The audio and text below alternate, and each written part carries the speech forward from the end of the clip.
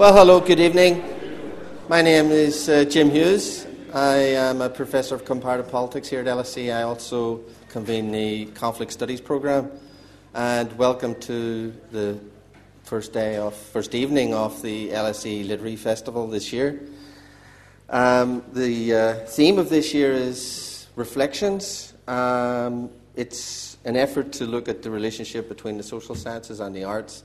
And when Louise Gaskell, who's the organizer of the festival, asked me did I want to contribute to it in some way, I suppose she was thinking maybe we would have some academic talking heads talking about some book launch or something. But she told me one of the sub-themes was the First World War, and for some reason I immediately thought, well, why don't we show film? Why don't we show Paths of Glory? And that's how it started. I'm not a Kubrick expert by any means. I like Kubrick films, enjoy them very much. This is a particular favourite film of mine. I don't know much about how it originated, how it was made, why I chose this subject matter. I don't know very much about the film at all, but I thought, why not show the film and get two experts who know a lot about it to tell me more about the film. So it's a very selfish enterprise, this particular evening, but I thought it would also be fun to do it with 150, 200 other people. So that's the origins of the event. We have two Kubrick experts with us this evening. Richard Daniels is from the University of the Arts and is the Stanley Kubrick Archivist there. And Richard will, in a few moments, give us an introduction to the film for about 10 minutes. Then we will screen the film, and we should finish sometime around 7:45. Then we have free drinks immediately outside the theatre here for about 15 minutes.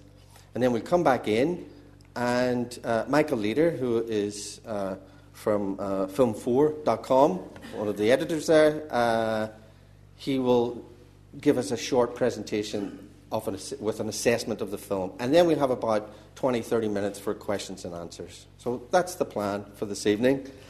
I would ask you to not to switch off your mobile phones, but you can put them on silent.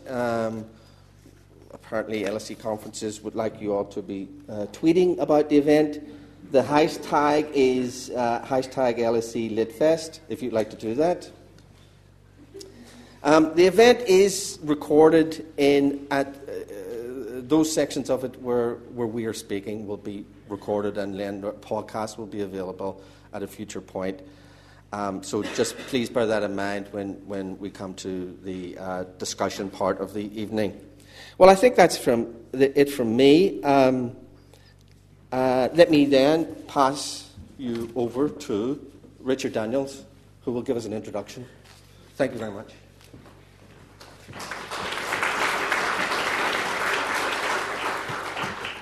Okay, thanks. Can you hear me? Is that right? Good. So, Stanley Kubrick's First World War film, Paths of Glory, as all but two of Kubrick's feature films, 2 of 12 that is, was based and started with a novel. And the novel is also called Paths of Glory. That's a nice way to start. And it was written by a guy called Humphrey S. Cobb. Both stories are based on a true story in which four French soldiers were executed for mutiny. Kubrick started this film having completed a heist film called The Killing. This hadn't been hugely successful, but he had made a name for himself as a filmmaker and had actually been hired, him and his producer, Jimmy Harris, by MGM to work within their film department. And they started thinking about what is the next film we're going to make. And Kubrick always tells the story that he remembered a novel he'd read when he was 14 in his father's doctor's surgery. And he went and got new copies of this book, gave one to Jimmy Harris. They read it. They decided this was the film that they wanted to make. They took it to Dore Schary, who was the head of MGM at the time. And Dore, unfortunately, had been caught up with another First World War film that had come out in 1951. Oh, no, sorry, it was an American Civil War film called The Red Badge of Courage, which had cost MGM something close to $2 million to make and had only brought in $1 million. So he wasn't really that keen on revisiting the war film genre. So Kubrick and Harris were sent to MGM's library to try and find a title for a film for them to work on, which MGM already owned the rights to, and they picked The Burning Secret, a novel by Stefan Zweig. But in his own time, Kubrick continued to work on the script for Paths of Glory alongside Calder Willingham and Jim Thompson, two screenwriters, novelists which he worked with previously and continued to work with after this film as well. There was a huge shake-up at MGM. Dorsheri was kicked out, and it looks very much like MGM were looking for a reason to get rid of Kubrick and Harris. And so they hit upon the fact that Kubrick was breaking his contract and working on a separate film which wasn't MGM, an MGM title. So Harris Kubrick Pictures, as they were called at the time, were sacked, basically, which was a kind of double-edged sword. It meant that they were no longer had the backing of a major film studio, but it also meant that Kubrick could concentrate his time on making this project, which had become, as all Kubrick projects were, a work of passion, something he'd fallen in love with, a story he'd fallen in love with. And so they started to take it to lots of other different studios. Unfortunately, nobody would touch it with a barge pole until one film studio, which was a little bit more adventurous with the titles that they were creating and the types of directors that they were supporting at the time, United Artists agreed. But they agreed on one proviso, that they got a star. And so the next hunt, having found a story, having found some form of funding, the next thing they needed to do was find a star. Luckily, Kirk Douglas came along. There were several actors almost up for the role. Kirk Douglas read the script, was very keen on making the film, but then he had to go and do a theatre show in Broadway, and so wasn't able to make the film, and they carried on talking to other people. Gregory Peck was in line for a very short period of time, and then Kirk Douglas became available again, and he decided to come in. They took the package of Paths of Glory, starring Kirk Douglas, back to United Artists, who agreed. The only problem being that Kirk Douglas took something close to 70% of the funding for his own fee. And he made certain other stipulations, one including signing Harris Kubrick Pictures up to a 5-picture deal for his own production company, Briner, and demanding that Briner were listed as the production company for Paths of Glory itself. Douglas, when he first saw the script, was really enthusiastic about it, but he had told Kubrick that he didn't think this picture would ever make a nickel. Kubrick obviously realised that as well, because between Douglas signing up to join the film and him turning up in Munich, the whole film was shot in Germany, Kubrick and Jim Thompson had rewritten the entire script. Those of you that know the film, it's about a group of French soldiers who are court-martialed and then executed at the end of the film. Now, the script that Kirk Douglas was faced with when he arrived in Munich has the screeching of tyres as a general comes running out just before the execution's about to happen, and the soldiers get a reprieve. It also was full of really what Kirk Douglas describes as really dodgy American language throughout the whole script. And he was kind of furious. I've got a little quote here from his autobiography. He said he was livid and he demanded Kubrick explain to him why had these changes been made. And Kubrick said, because I want to make money. Douglas hit the ceiling and called the director every 4-letter word he could think of and eventually said, you came to me with a script. It was based on a book. I love that script. I told you I didn't think this thing would be commercial, but I want to make it. I got the money based on that script, not this shit. And throwing the script across the room, he yelled, we're going back to the original script. And I think, thank God we did. The third draft script, this happy ending script, actually sits within the Stanley Kubrick Archive over at the London College of Communication. And it is, as Kirk Douglas describes, quite horrendous. So luckily he had the power to make those kind of decisions. Now, it's quite a huge feat to try and create the First World War in Germany, even very shortly after the Second World War. And they went to great lengths to make it as accurate as possible. It took about a week to convert a farmer's field into an authentic trench and no man's land system, complete with an authentic crash biplane. Makeup artist Arthur Schramm had to find 2,000 authentic First World War-style beards for the actors and the extras. Special effects supervisor Irving Lang had to go to court in order to get special dispensation to use the amount of explosives and TNT he wanted to use for the special effects. And he also developed a very new system for making those explosions using cork to make it look like the earth was exploding around them. Before, lots of special effects of explosions were kind of puffs of smoke rather than actual earth exploding around them. And the production was fraught with problems. The US Air Force had to be asked to change their flight paths because as they were shooting, aeroplanes from the 1950s kept floating into view. But most of the disruptions came from one particular cast member, who we will see this evening. Timothy Carey was the so-called wild man of Hollywood, and by all accounts caused disruption on set every time he was on the set, and caused retake after retake after retake. But probably the biggest incident was involved when he disappeared and wasn't available for 2 days shooting, and was discovered at 5 o'clock in the morning in the middle of a road tied up and taken by the Munich police, where he claimed that he had been kidnapped. The police didn't believe him. They thought it was all some kind of publicity stunt by the production company. And when Jimmy Harris, the producer again, went to try and rescue him, Timothy Carey was really uncooperative with the police and also with Jimmy, so they had to fire him. And that led to a particular change to the script. Originally, the four men who were sentenced to death were actually also supposed to be in the attack sequence. That was filmed after the court-martial sequence, but appears before it in the film. But because Timothy Carey wasn't available for the filming of this attack sequence, they decided to pull all of them. And so you don't see any of the people on trial actually at any point in time during this battle sequence. I'm just a little bit lost now. Despite all of these setbacks, the film was completed in June 1957, and upon its release it was really critically acclaimed, even though, as Kirk Douglas had predicted, it didn't really make a penny. It covered its losses just about. Hollis Alpert in Saturday Review called it unquestionably the finest American film of the year. But it wasn't universally well received. United Artists chose not to release the film in France.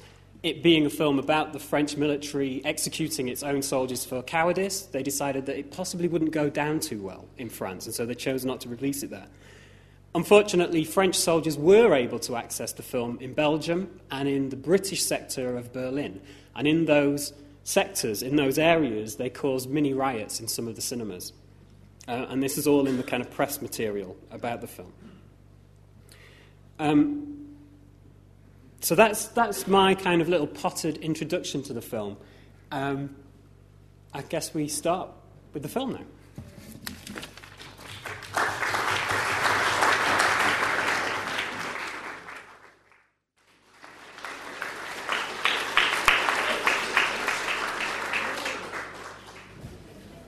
Okay, well, let's proceed with the discussion and commentary on the film. Michael Leader, film4.com. Okay. We'll talk for about 10 minutes, and then we'll have a Q&A for about 20 minutes or so. Okay, thank you very much, Jim. I'll just give a quick assessment of the film we've just watched. Richard gave us such a great context for the production. I was thinking of maybe setting it in context with other First World War films and then opening up to maybe some themes. The canon of films about the First World War actually starts as the First World War was still going on. Of course, cinema was quite a creative medium still in the teens of the 20th century. So there are films, for example, Charlie Chaplin sent his tramp into the trenches, and by the end of the war there were still great works being created that took the powers to task or address certain themes or consequences of the war. By the time that Paths of Glory comes out in 1957, that's actually quite late. A lot of narrative ground has been milled over by certain films. And Kubrick really gives, I'd say, a very unique perspective, very different perspective to a lot of these other classics of earlier cinema. And one way I think he does that is this film is completely shorn of sentimentality. A lot of these earlier classics in First World War cinema, including the Oscar-winning All Quiet on the Western Front, which looked at the Western Front from the German perspective, a lot of them were quite stodgy, and they looked at the experience of the soldiers with a great deal of, as I say, sentimentality. What Kubrick does here is he really pierces through an air of melancholy and melodrama with kind of a very searing black humour. I think the two generals and the large chateau they live in is kind of, they're almost comic caricatures. And the way that Kirk Douglas approaches them, especially towards the end where he declares his grand judgment against the absurdity of their actions, really shows almost a dark, ironic approach to this absurd column of, I guess, the way that the war was strategized.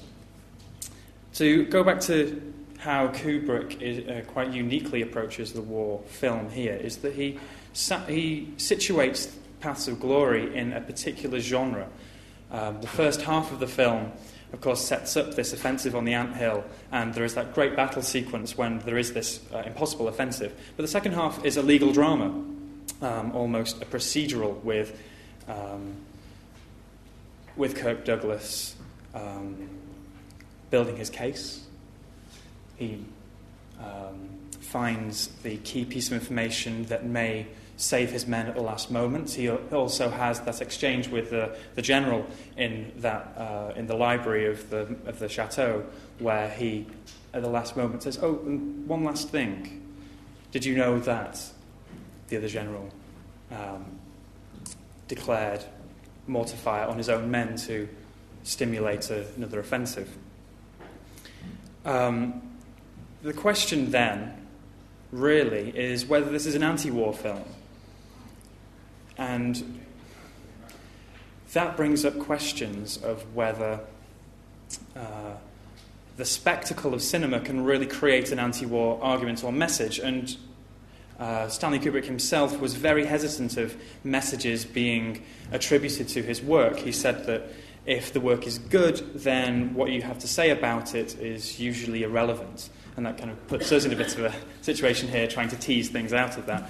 But really, this, as you saw really from the slide that Richard had from the press book, this film was being predicated just as much on the fact it was a war film as it was as spectacle, as entertainment and excitement. And that's how the fact that it was released nearly 40 years after the end of the war comes into the fact. This was a Hollywood film, maybe not created within the Hollywood system, but it's a Hollywood film with a Hollywood star.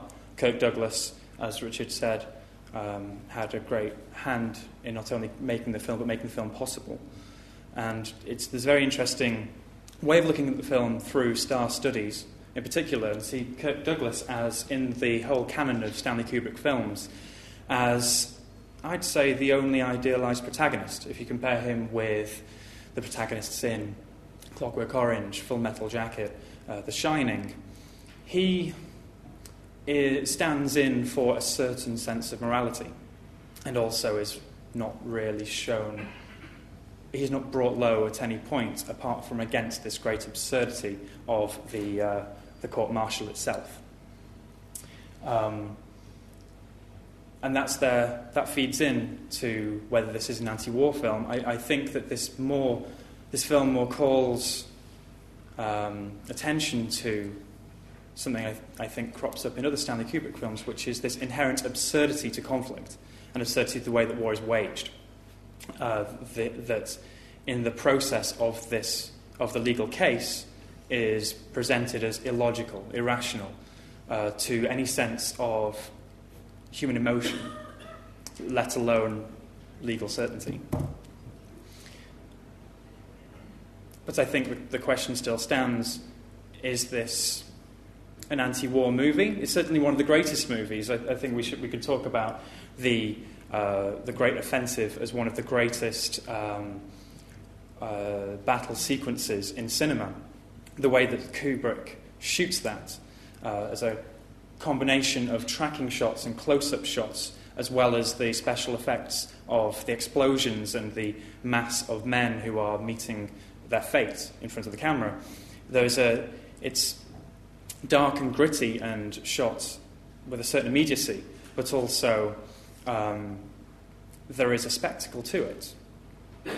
Does that make it anti-war? Can we actually criticise or take an objective approach and point of view to war whilst also enjoying it? It's a question worth asking, and maybe one you might like to ask us now in a panel discussion. Thank you. Thank you very much.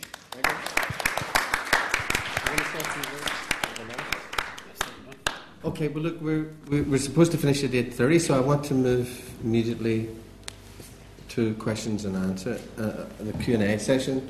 So if you'd like to ask some questions, I'll take a few at one go. Yes, here.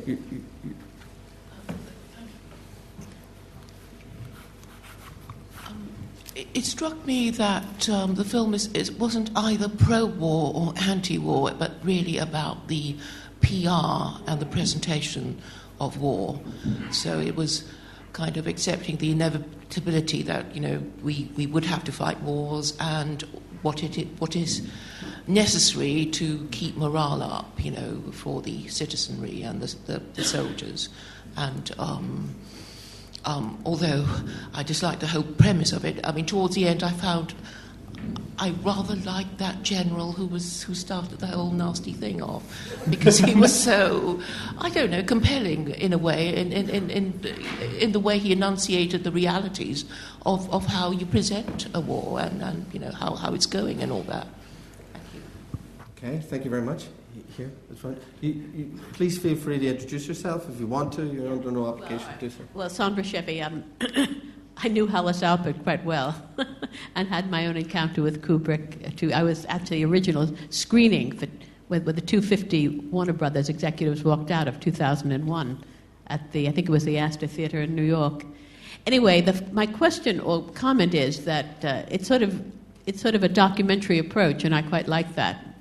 He started out as a still photographer, and then he went into Killer's Kiss, and I guess The Killing, which was sort of cinema verite, sort of a docudrama. And this sort of follows that along. It was almost like a documentary. And I think it actually, strangely enough, his first great film, big film, I think it's the best thing he's done. I've seen most of Kubrick, and I think this is the best film he's done. Okay, thank you. And here. Yes. I think it's worth mentioning that this is based on a real event. A scandal was suppressed but did reverberate around the French military, got out after the war. It's also based on a novel by Michael Humphrey Carpenter, I read once, which has a slightly more optimistic side to it, because one of the battalion commanders, when given the order to select someone, just refuses to do it and gets away with it.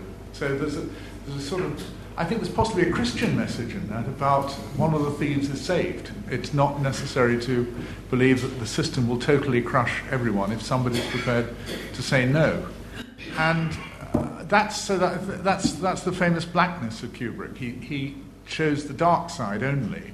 And I think, on reflection, the battle scene is a bit baroque in that way, because it's not plausible that they would have attacked over half a mile without having made some attempt at night to have crept forward with communications trenches and getting no man's land down to the normal 100 yards or so found elsewhere on the Western Front. So it looks very documentary, but it is in fact a baroque elaboration of even the Nivelle offensive.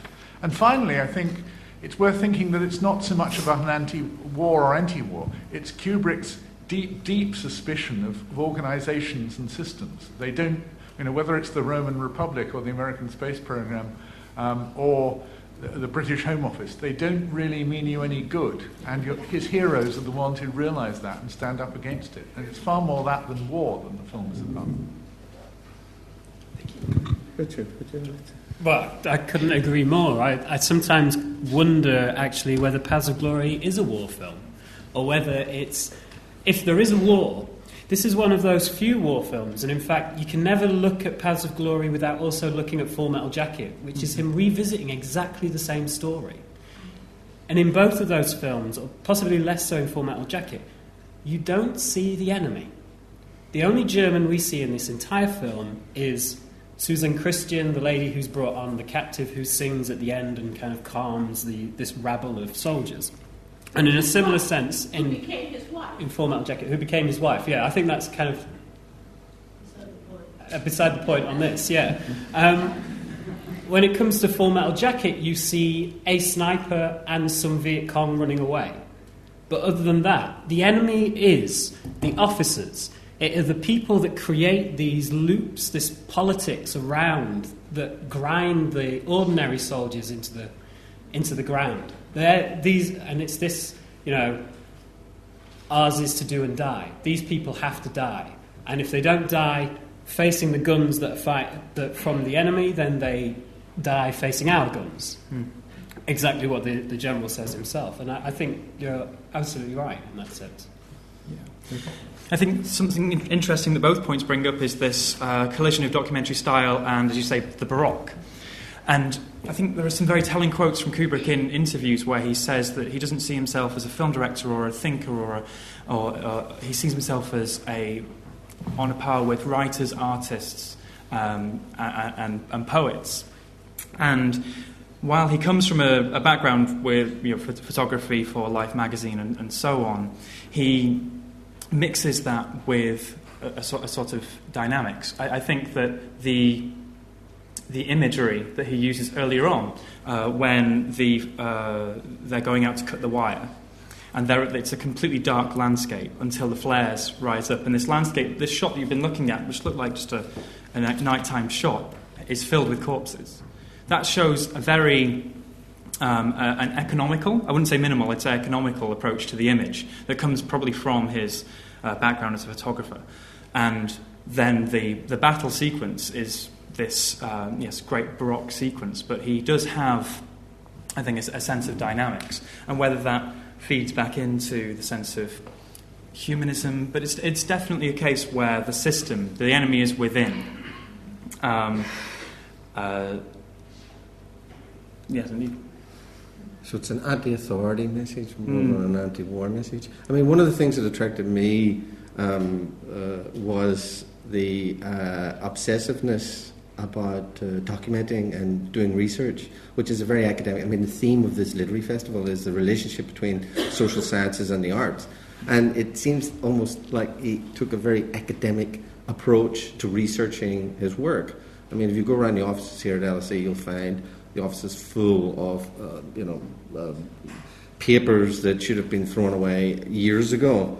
Academics find it very difficult. They obsessively collect, and they find it very difficult to get rid of their material. And he seems to have approached his work in that kind of way. The other aspect that I thought might be worth mentioning is class dimension, which comes out very strongly in this film. But let me throw it, you can bear that in mind, and then we'll take another round of questions. Yes, here at the front.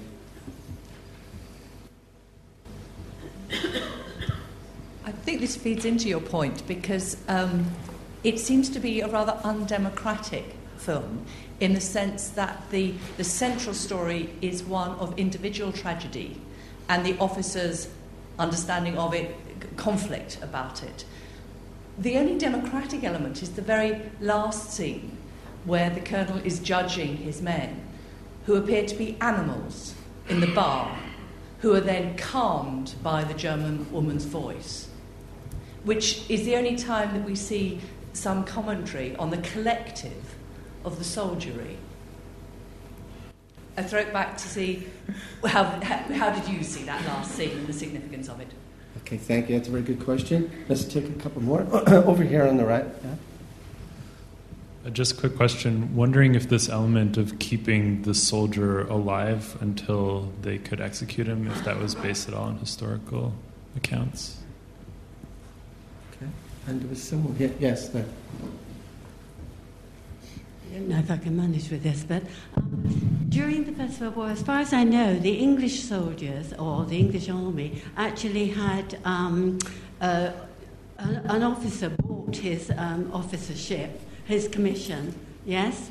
And I wondered if it was the same in France, so that these idiots actually were leading the war, and as Kubrick was pointing out to the weakness of these men, you know, where their own personal glory was what was important or what they could make out of it, was a result of that. Whereas I think with the German army, they'd already moved on from that. I'm not sure, but I'd be interested to know if you know that. Okay. Thank you very much. Let's take this.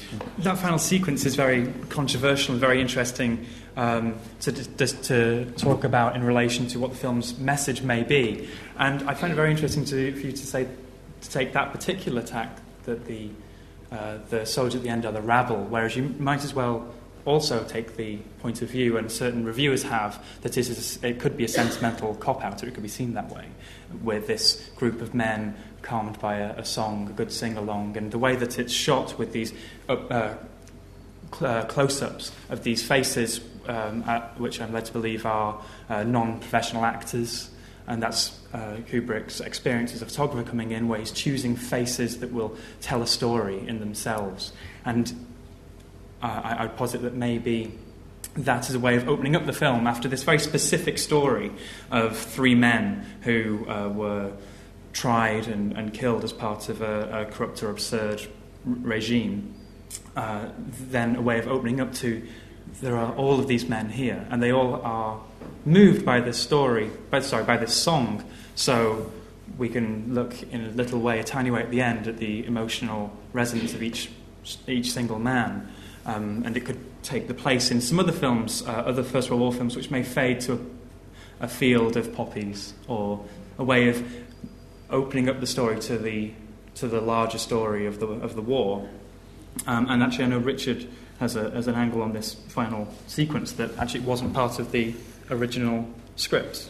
It wasn't part of the original script, and there is, amongst the archive materials, there is a large amount of press material that was created by a guy called Sid Stogle. He was the unit publicist, and so his job was basically, on a day-to-day basis, to get the press in and get them reporting on this film that was being made to make it sellable once it was finished and in the public. And one of his very first statements is, "This is a really difficult film to sell. I don't even have a woman to play around with." And so what's really kind of scary about this is it is very, like, critics debate about this particular scene all of the time. And I don't want to take away from the impact of it. I think it's a really interesting point that you make about it being an element of democracy involved in what is generally an undemocratic film. So the art behind this scene stands for itself anyway, but it's an interesting thought that this scene was added, possibly, in order to create column items for the press. Yeah. But I do think this idea that it does bring in this element. You do see, for most of it, you see one upworthy character and then these kind of scheming generals, and you never really get a take of the mass of soldiers. And again, if we go back and look at the way that Kubrick does this with Full Metal Jacket, where you get lots of individual interviews with soldiers and they all give a different opinion. And what we get in this is a very similar thing. We have the soldiers as a whole are like a rabble at one point, and they're tamed by this woman, but it shows this kind of collective element. Mm-hmm. Does that make sense, I think? It's a shared experience they're all having at the end. Absolutely. Yeah. But it also shows this kind of the different elements that you know, you have these kind of like schemers, and even the soldiers. There's, you know, the guy who uses a grenade and kills off somebody who he doesn't like, who could possibly report back on him, and then he. So nobody's nice in this film, really, up until that last point. I find it very interesting. There's a potential other take on the film, maybe a Marxist reading of it, which, as you say, there are the schemers at the top who are sending these generally working class men to their deaths, and there is a middle class mediator who is Kirk Douglas in this, and it's a way of the social politics of the film. If you're reading that at the end as a rabble who need to be calmed by either sentiment or maybe be defended by Kirk Douglas, there is that reading there that you could take from it. And I find it very interesting that so many column inches, critical column inches, not necessarily publicity column inches, have been taken from this final sequence, even though it might not have even been there. Yeah. It might have been the sequence that caused the French soldiers to riot, I would imagine. You never know. Let's take some more questions. Yes, here.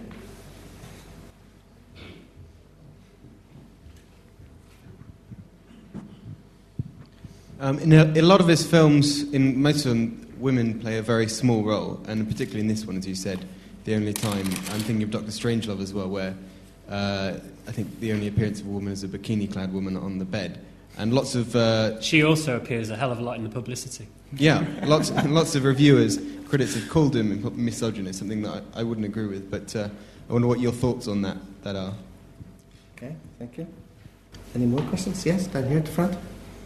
Hi, thank you for coming here. I think you've touched upon these issues, but as it has been mentioned, the only appearance of a woman, of a kind of innocent, gentle aspect, is coincidentally the only appearance of the enemy in the film. Maybe I just want to say that, and I wanted to ask whether there's any kind of story behind the song in particular, whether the song has any folk connotation or something that is more significant than the pure kind of gentleness or innocence of it. Thank you. Any other questions? If there was a German speaker in the audience, they might be able to tell us what the song was about, actually. And if you know? I can answer that one. Okay. Let's go here. Yeah, straight ahead. Yeah.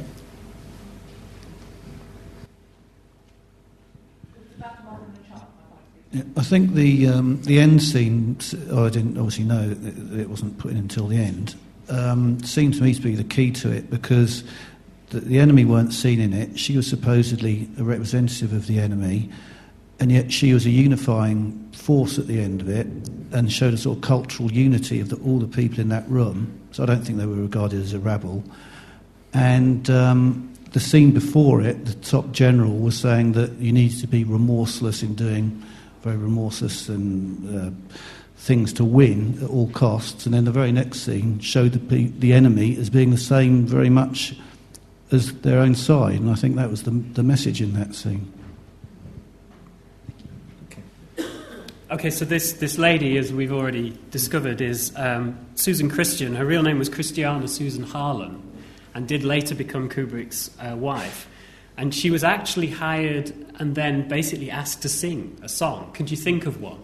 And the song's called The Faithful Hussar, and it's a quite traditional, I think, German folk song. And as you described, it's about a father and his daughter or something, if I remember rightly. Mother and son. Okay, I get it the wrong way around. But yeah, that's that. We didn't answer the earlier question about, and I'm not sure whether you know, James, whether shooting. No, whether shooting unconscious men in firing squads is acceptable, or did happen. Oh, it did happen, yes. It definitely happened. I don't know. I remember seeing a figure, not that often. I remember seeing a figure of about 1,000 something of these kind of executions. So not as many as you might perhaps have thought. And as regards to commissioning, I'm not a historian, but my memory is that commissioning in the British Army, for example, ended in reforms in the 19th century, late 19th century. On the other hand, it seems like a very mainstream story, this, of kind of this lions led by donkeys kind of narrative that we're hearing a lot about as we move into this anniversary year.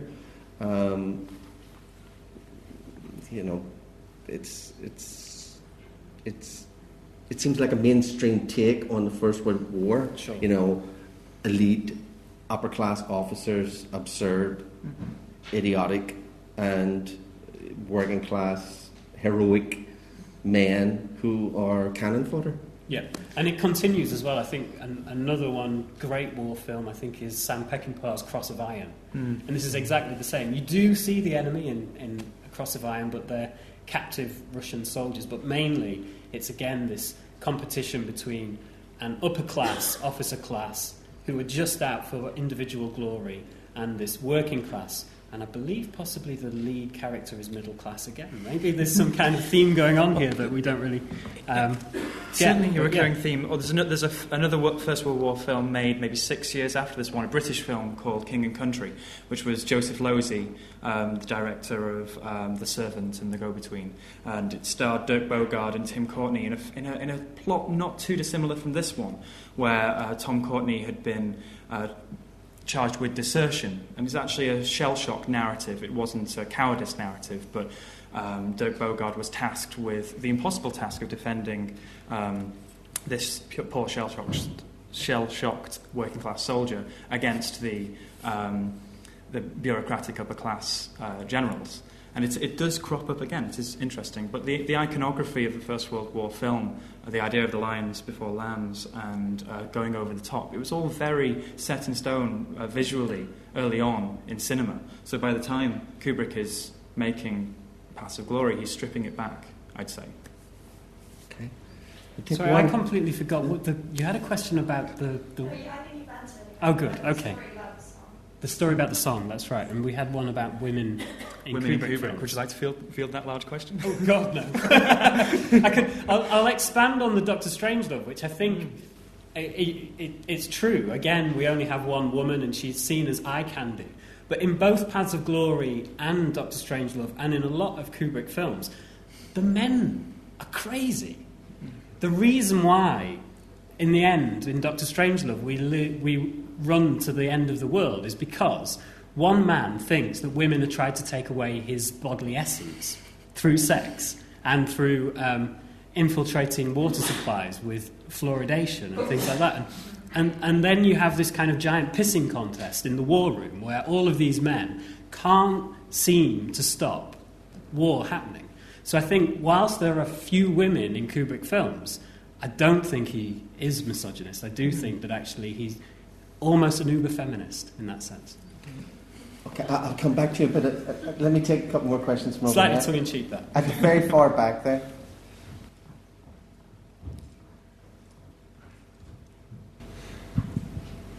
I would just like to pass a comment on the actual title of the film, because it suggests at the very beginning that we're going to see this great assault on the anthill, and it never materializes like that. And in fact, at the very end, that's the person that's actually the criminal or the person that is held in most contempt in the movie. And it just seems that the people that we actually come to admire, because it says paths, so that suggests that there's multiple paths of glory.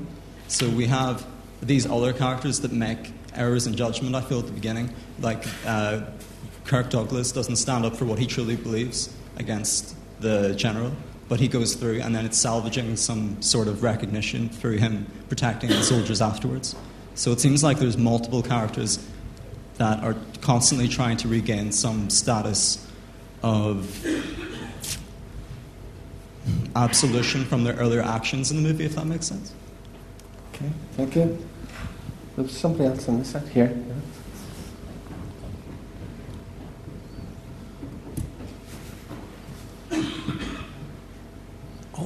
Although the singing scene at the end seemed quite at odds with the rest of the film, it reminded me a lot of the big scene in Joy Noel, which is obviously set in the trenches as well. And you've got a beautiful blonde woman. I believe she's Danish, though. Am I right? But she comes, and again, the beasts are calmed, and they have the shared experience together, and they sort of can cross cultural lines to share a moment. But it does seem like it's sort of the antithesis of what Joy Noel was about, which is quite sentimental and quite optimistic.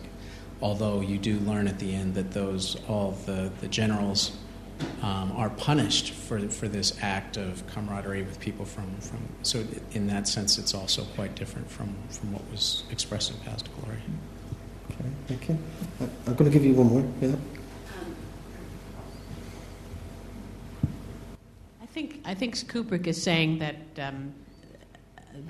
that men are totally impotent, and that war is simply an attempt to invigorate. And I think that's it. That's the point he's making in most of his films. I think that was his belief. So, if you could just get more, red corpuscles into the human race, I guess we'd be all right. And my second point is Jean Renoir made a film about the French and about, I think it's 3 soldiers from different countries in Le Règle de Jeu, and he made it from a whole different orientation. I agree with this gentleman's comment to my left that Kubrick was essentially making a film about not social networking, but about systems and the way systems mitigate against work against the individual. And Le Règle de Jeu, Jean Renoir had a whole different take. That was not his point of view, but that was a film made by a Frenchman about the French army and in contrast with or embracing other soldiers from other countries as well. Okay, thank you. Sorry, is that Le Règle de Jeu or Le Grand Illusion? Grand Illusion. Le Règle de Jeu. Okay, because Jean Renoir... Yeah, I'm just making a comparison between the two different filmmakers deal with a quasi-similar subject. Okay, yeah. One deals with the Kubrick's film deals with the system and the way the system works against people and manipulates people. I don't think Renoir had the same point of view. He felt these were human errors, and if human beings could kind of see that we're all the same, we'd avoid war and we'd get on. I think Kubrick was taking it a step beyond and saying, no, that's simply not true. It's that humans have a blindness, there's an impotency, and they invent systems that work against themselves, and they always will, because we're on a downward spiral of chromosomal imbalance. And, unless we kill some more Jews, we're not going to get more red corpuscles in all of us, and therefore the human race is doomed to extinction. Okay. But we have these 2 other questions. One was about absolution, paths, and multiple paths. It is interesting, the sense of, paths of glory, and I think the idea of Kirk Douglas as the hero, sorry to go back to the idea of the star system, I find very interesting you took it as there was a fatal flaw that he didn't stand up for what he believed in at the beginning. The way I read the film is that really that doubt only comes at the end when he is presented with that devil's bargain, the Faustian pact of now you can have his job, you can have the general's job because you've shown some backbone. I find very interesting as well in this a sense of impotency that Kirk Douglas is introduced as this broad-shouldered, bare-chested man. I wonder how much that might be the star system creating that. Was that for publicity as well, maybe? I've not read the memo that says he must bare his chest, but you never know, really, do you? Sending him up. Maybe Douglas didn't see it. He was being sent up. That's a very interesting point. I'd probably say that if that was Kubrick's modus operandi, he'd be biting very literally the hand that fed his production by doing that. And his entire career. Because 3 years later, admittedly, it's not a film that Kubrick puts as a high point in his filmography, but he was called back to direct Spartacus by Kirk Douglas, and that was his first major Hollywood production that he helmed. But I think that's the shift in genre halfway through the film. Kirk Douglas begins as this very athletic corporal. You see him bounding across no man's land and pretty much vaulting. And back again. That's the thing. He just runs back again and he's still up for more. Yeah, and he's vaulting over the trench as well. And it's only really a corpse of a dead comrade that stops him in his tracks. And really then it's the second half where it becomes more internal and it becomes more this struggle of values and ideals against the system. Richard, will you any comment on the multiple paths to glory? Well, I mean, the title itself comes from the poem, which I can't remember the name of the author now. Somebody Gray, and the phrase is sorry, Thomas Gray. Is it Thomas Gray? And the whole of the phrase is the paths of glory lead only to the grave. Mm-hmm. And so I think there's an assumption with Cobb, who wrote the novel, that we know this, we know what that means, and really that's it. That all of the glory that these generals try and get for themselves lead only to the grave. The unfortunate thing is, it's not their grave. And I think this class thing goes through the entire of the film, and it's in there in the way that Kubrick films it as well.